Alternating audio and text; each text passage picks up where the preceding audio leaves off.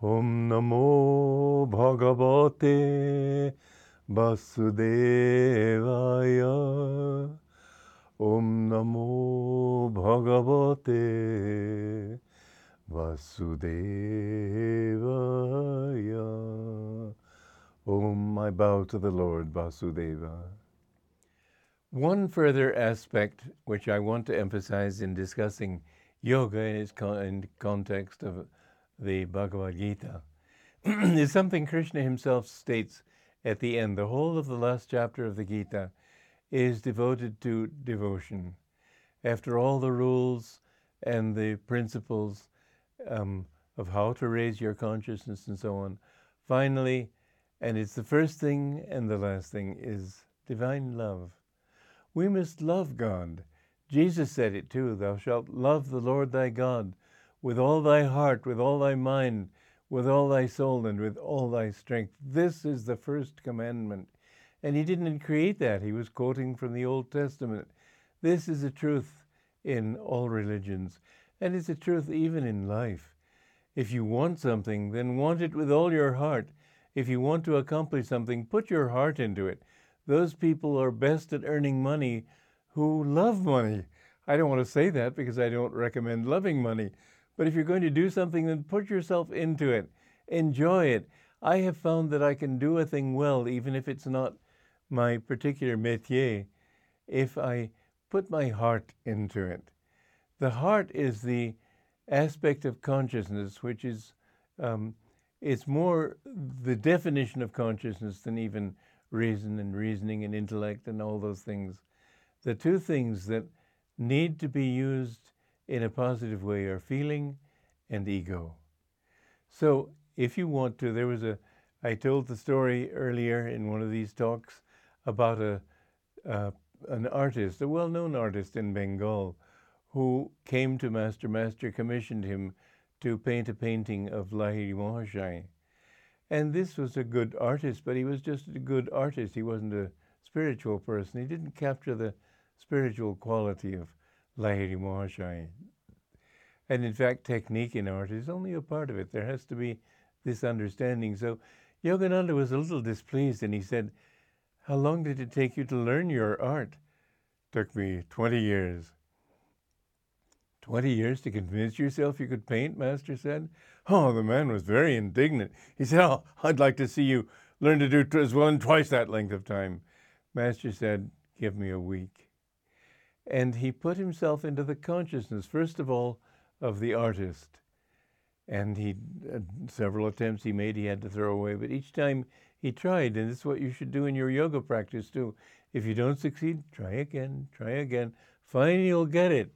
And once you've gotten it right, it'll come so easily.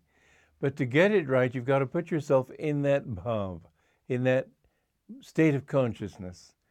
And Master had to get into the state of consciousness of interpreting what you see in paint. Then he put his mind into Lahiri Mahashaya and trying to get that consciousness into it. And by the end of a week, he had done a very creditable painting. And he asked this man to come and see. And the man, when he walked in the door, Master was hiding behind a door. And the artist looked and he said, oh, who did that? That's much better than the one I did. Master said, you want to know who? So, of course, the skill has to be there. But even the skill you will get only if you tune into it. Now, I myself just don't really think about money. When I was 16, my father wanted to get me a tuxedo, and I said, don't bother, Dad. I'll never wear it. I never planned to go to posh events and so on. I knew what I was wanting to do with my life. It was to seek truth. And I said, in fact, I will never earn enough money even to pay income tax. And my dad always remembered that later. But I have had, because I've started a community, I've had to think in terms of what will earn money and how can I earn money. And I've had to earn pots of money, all for Ananda, not for me. It was a pain for a while, but I finally realized that it was for God, and therefore it was not binding to me.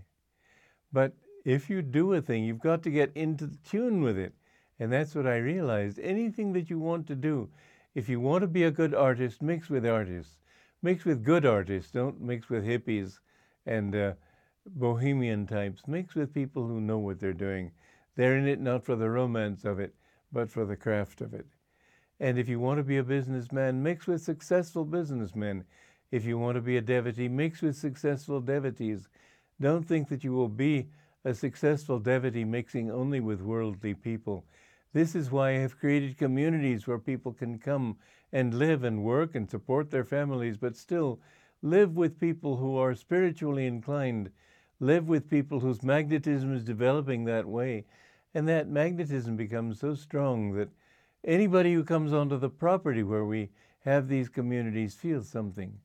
In Italy recently, some few years ago, there was a great earthquake in Foligno. We live near Assisi, not in the direction of Foligno.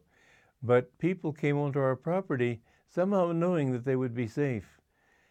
The buildings on our property were not touched. Somehow the divine, it doesn't mean you won't have tests. It doesn't mean that everything will always go right. We had a fire at Ananda that destroyed most of the community. And yet it turned out to be the best thing that could have happened to us, because it freed us from having to have a lot of people who were there as a sort of a joyride. They weren't taking it seriously. Those who stayed and those who came afterwards were more and more those whom we really wanted. But at the same time, I've always, and this is important too, live by those high principles. Understand that you must get in tune with it. When you're in tune with it, you must be in tune with it from the highest point of view, not in tune with how can I cheat people, but how can I be completely, be a man of complete integrity. And so when it was discovered, for example, that fire had been caused by a county vehicle which had had a faulty spark arrestor, all our neighbors were very excited. They said, we can sue the county and get all our money back. But I didn't feel it was the right thing to sue. So I wrote the Board of Supervisors and I said, I know you're worried about us and whether we will sue, because we were by far the greatest losers. And I said, we will not sue. And it was very hard for us. We had no insurance, but we came out on top. And that's the point. You may have setbacks. You may have difficulties. The chances are you will have, and you may have great ones. But yata dharma stata jaya, where there is right action, right spiritual action, there is victory. But what yoga teaches is that you must concentrate your mind, and you can only concentrate yourself completely when you do it from the highest point. So whereas it's true that to become a good artist or a good composer or a good anything, you must put your whole concentration there.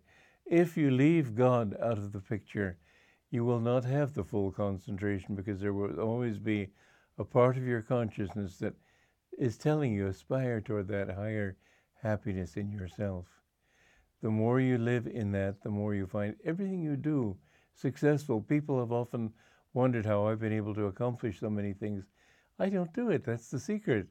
Michelangelo did do it, and he did probably much better art than I produced. But what I've done inspires, and that I can say. It inspires me, and others say the same. But whatever you do in life, if you keep that higher consciousness there and focus all your energies, and remember, it comes down to refinement of energy and consciousness much more than outward skill, you'll find everything going well for you. So again, back to this thought, love God above all. In loving Him, His love will flow through you. And as it flows through you, you will be protected and everything will go well for you. In the hard times to come, keep that thought in mind. Joy to you.